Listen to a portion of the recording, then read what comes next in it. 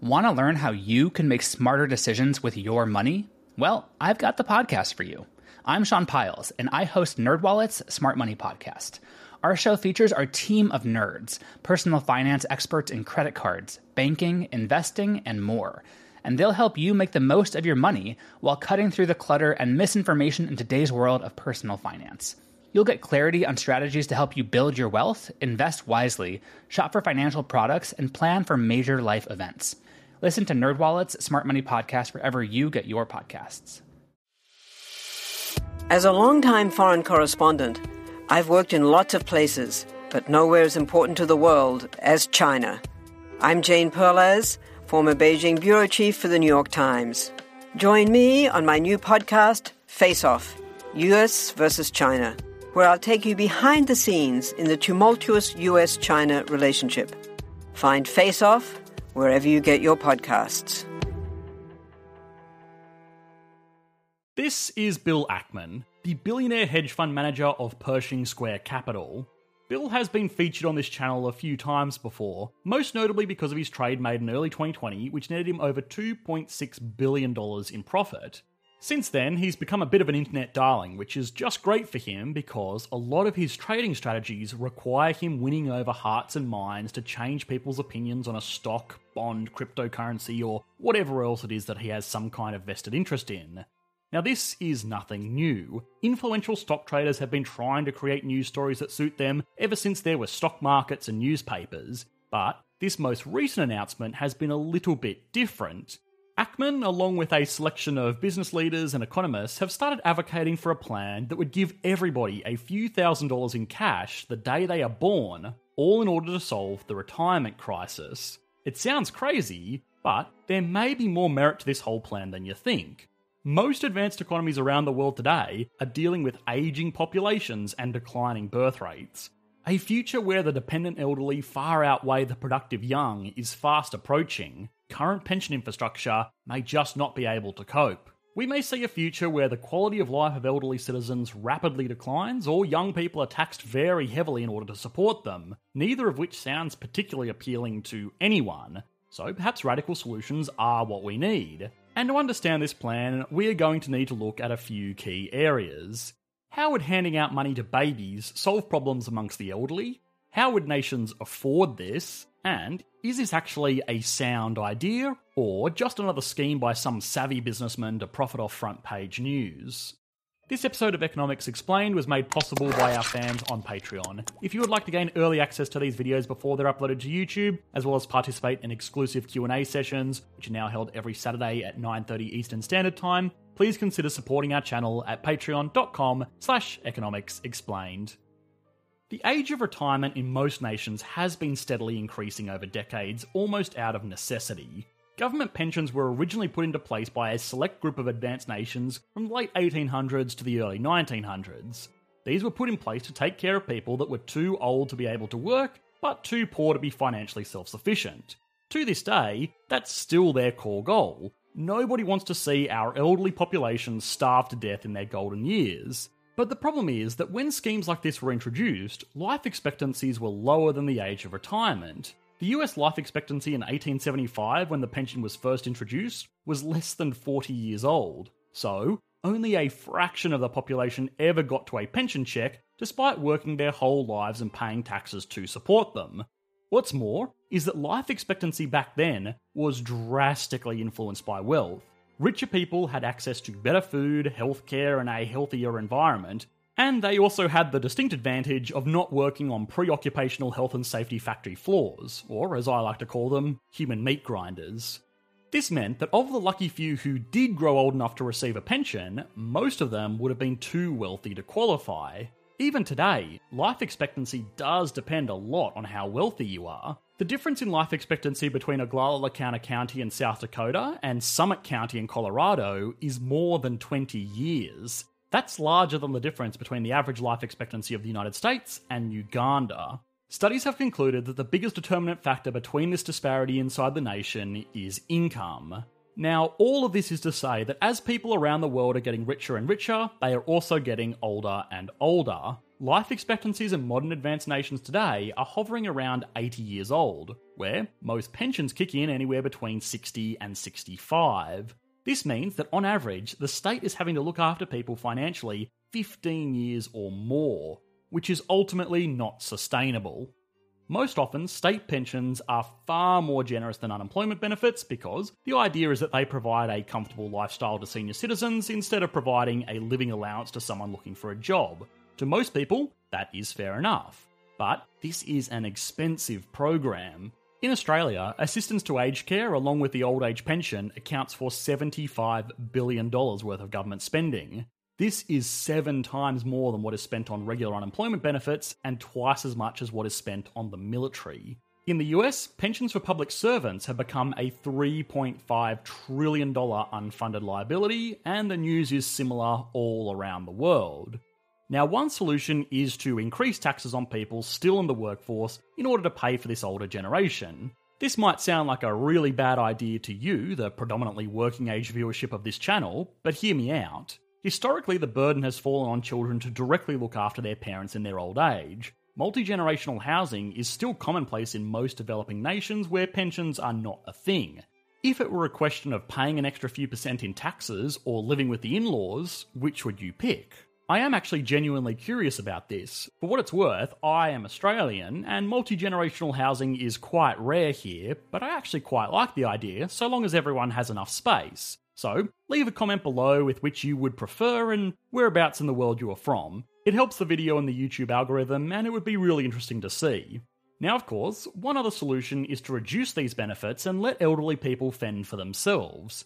Now, socially this would have some terrible repercussions, but it wouldn't necessarily hurt the overall economy. Hong Kong is a perfect example of this. The city is a glistening beacon of wealth and prosperity, but a large portion of their elderly population live in cages because they can't afford anything more. Now, Mr. Bill Ackman here decided that he didn't want to pay more tax, he didn't want his parents taking up room in his $100 million New York penthouse, and he also didn't like the idea of old folks starving. So, he presented a potential win-win solution.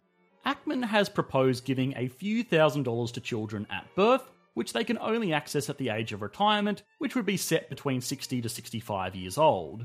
This was a proposal specific to the United States, where the billionaire investor has said that a sum as modest as $6,750 could be sufficient, but obviously the more the better.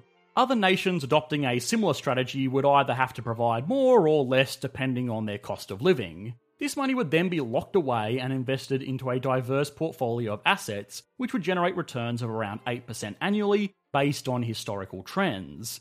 This would mean that everyone would have a comfortable nest egg to retire off by the time they were no longer able to work themselves. Now you might just say, well, this sounds like a socialist 401k, and there are similarities, but there are also some key advantages to this scheme. For starters, it covers people who would not be in a financial position to contribute to retirement savings of their own volition, but it's also a cheaper solution. Giving a few $1,000s to newborns once is a lot cheaper than giving tens of thousands of dollars to elderly people for as long as they live. Based on the number of newborns in the USA in 2019, this scheme would cost around $150 billion, which is far less than the hundreds of billions that are attributed to old age welfare between the federal government and the states today. It shifts the revenue burden from the taxpayer to the financial markets, which is another big win.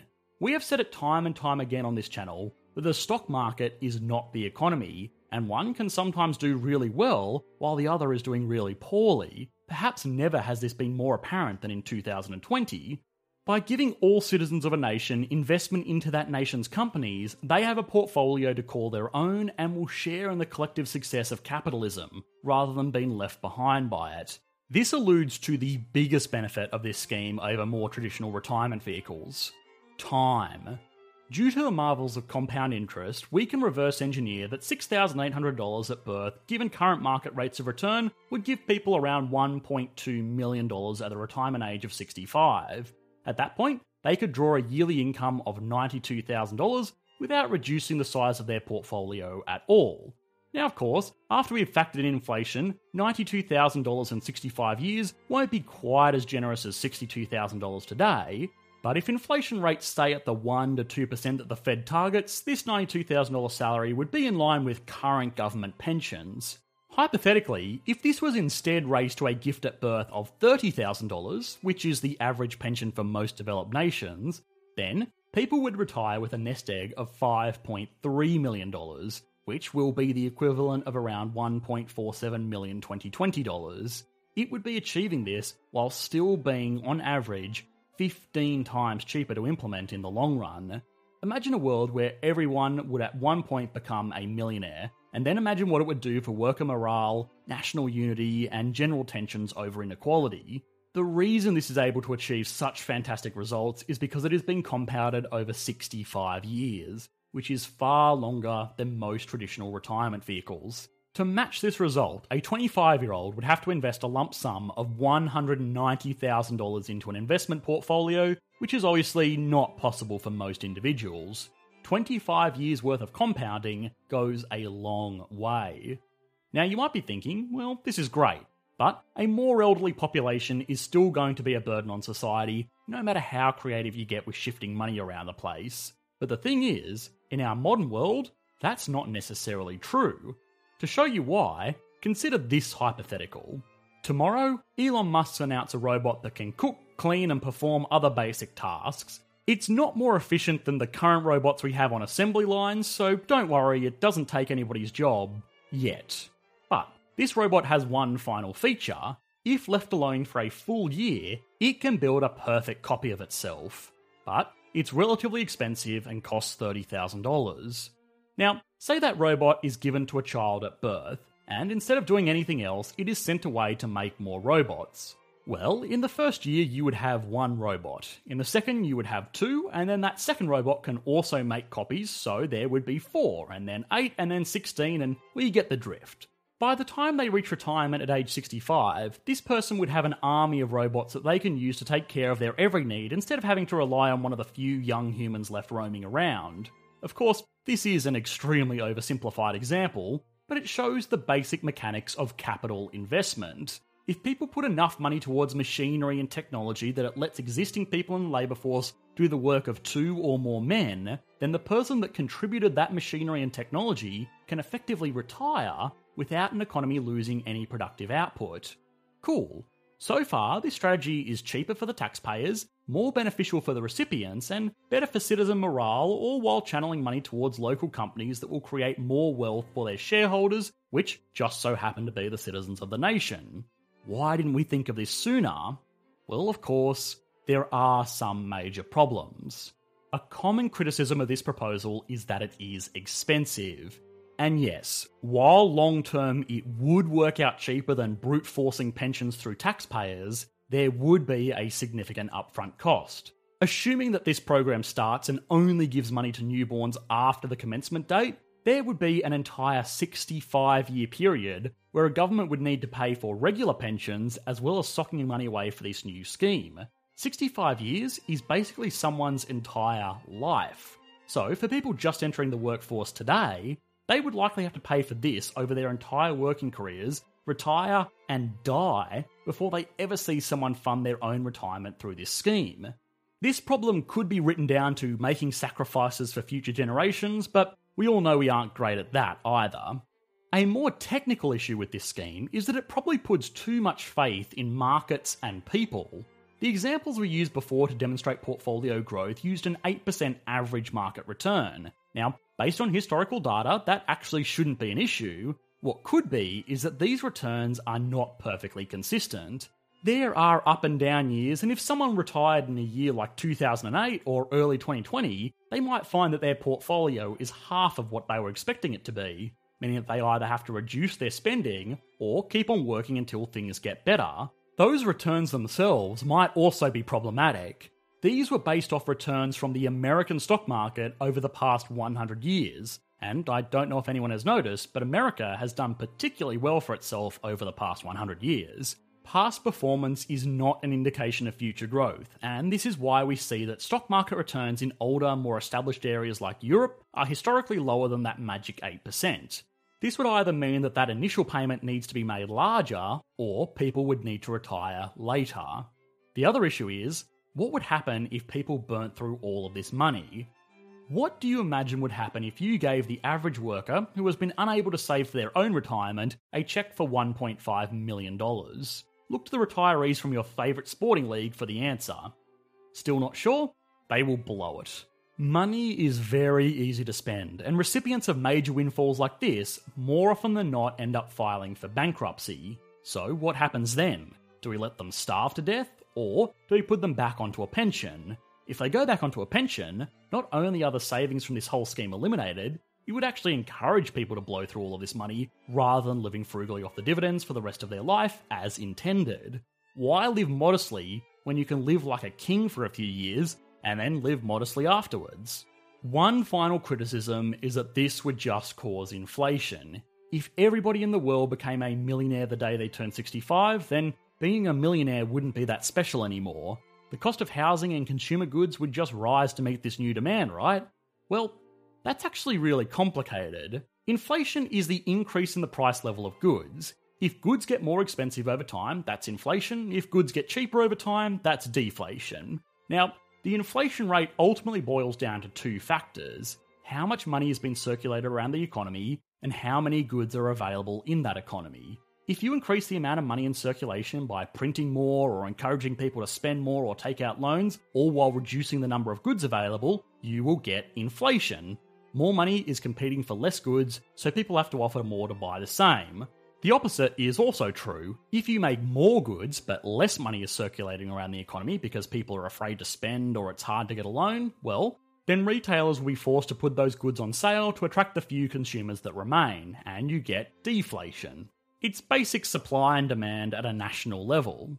Also, a quick side note is that demand is determined by money in circulation, not the total amount of money. You could print trillions of dollars every day, but if that just sits in a vault, it won't impact the economy at all. You may hear this referred to as the velocity of money, and I need to make this distinction because it's really interesting, and the comments section will shout at me if I don't.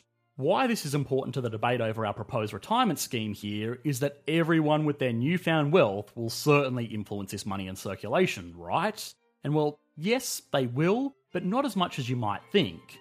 These people have become rich because they have invested in public companies over a long period of time, not because it was printed out of thin air. With more investment, these companies will be able to make more products and balance out this extra cash in circulation with extra goods in circulation. The one distinction will be fundamentally supply-constrained goods, where you can't make any more of them no matter how many factories exist. The most notable example of this will be land for real estate. Overall, it still sounds like a feasible plan, or at least one that sounds a lot less crazy than it might first appear. But as always, leave a comment and let us know what you think is a more workable solution. Now finally, as for Mr. Ackman here, what does he personally have to benefit from spending so much of his extremely valuable time pushing this agenda? Well, if we were to retitle this article, "Hedge Fund Manager Desires Government to Adopt a Predictable Large-Scale Stock Purchase," you might get a slightly clearer picture. Of course a billionaire investor wants continuous government investment into the stock market. It will make him far richer than any of those retirees. Hi guys, I hope you enjoyed the latest video. If you did, please consider liking and subscribing. This video is made possible by our patrons over on Patreon, so if you enjoy these videos, please consider supporting the channel like these awesome people did. Thanks guys, bye.